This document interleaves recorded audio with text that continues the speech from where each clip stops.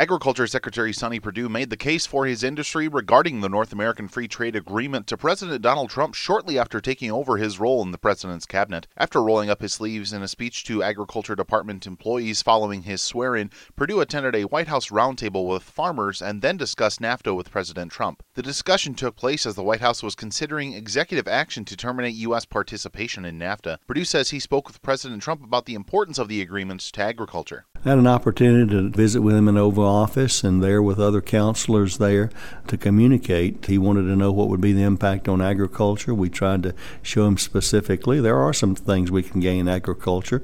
I think overall withdrawing from NAFTA would definitely be a net loss to our ag community across the country.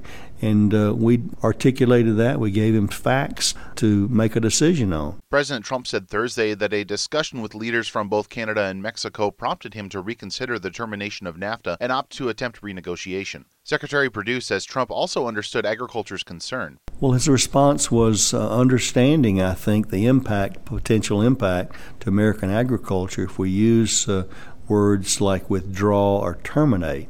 I think everyone is in favor of renegotiating and getting a better deal for Americans, for American industry, for American manufacturing, and for American agriculture.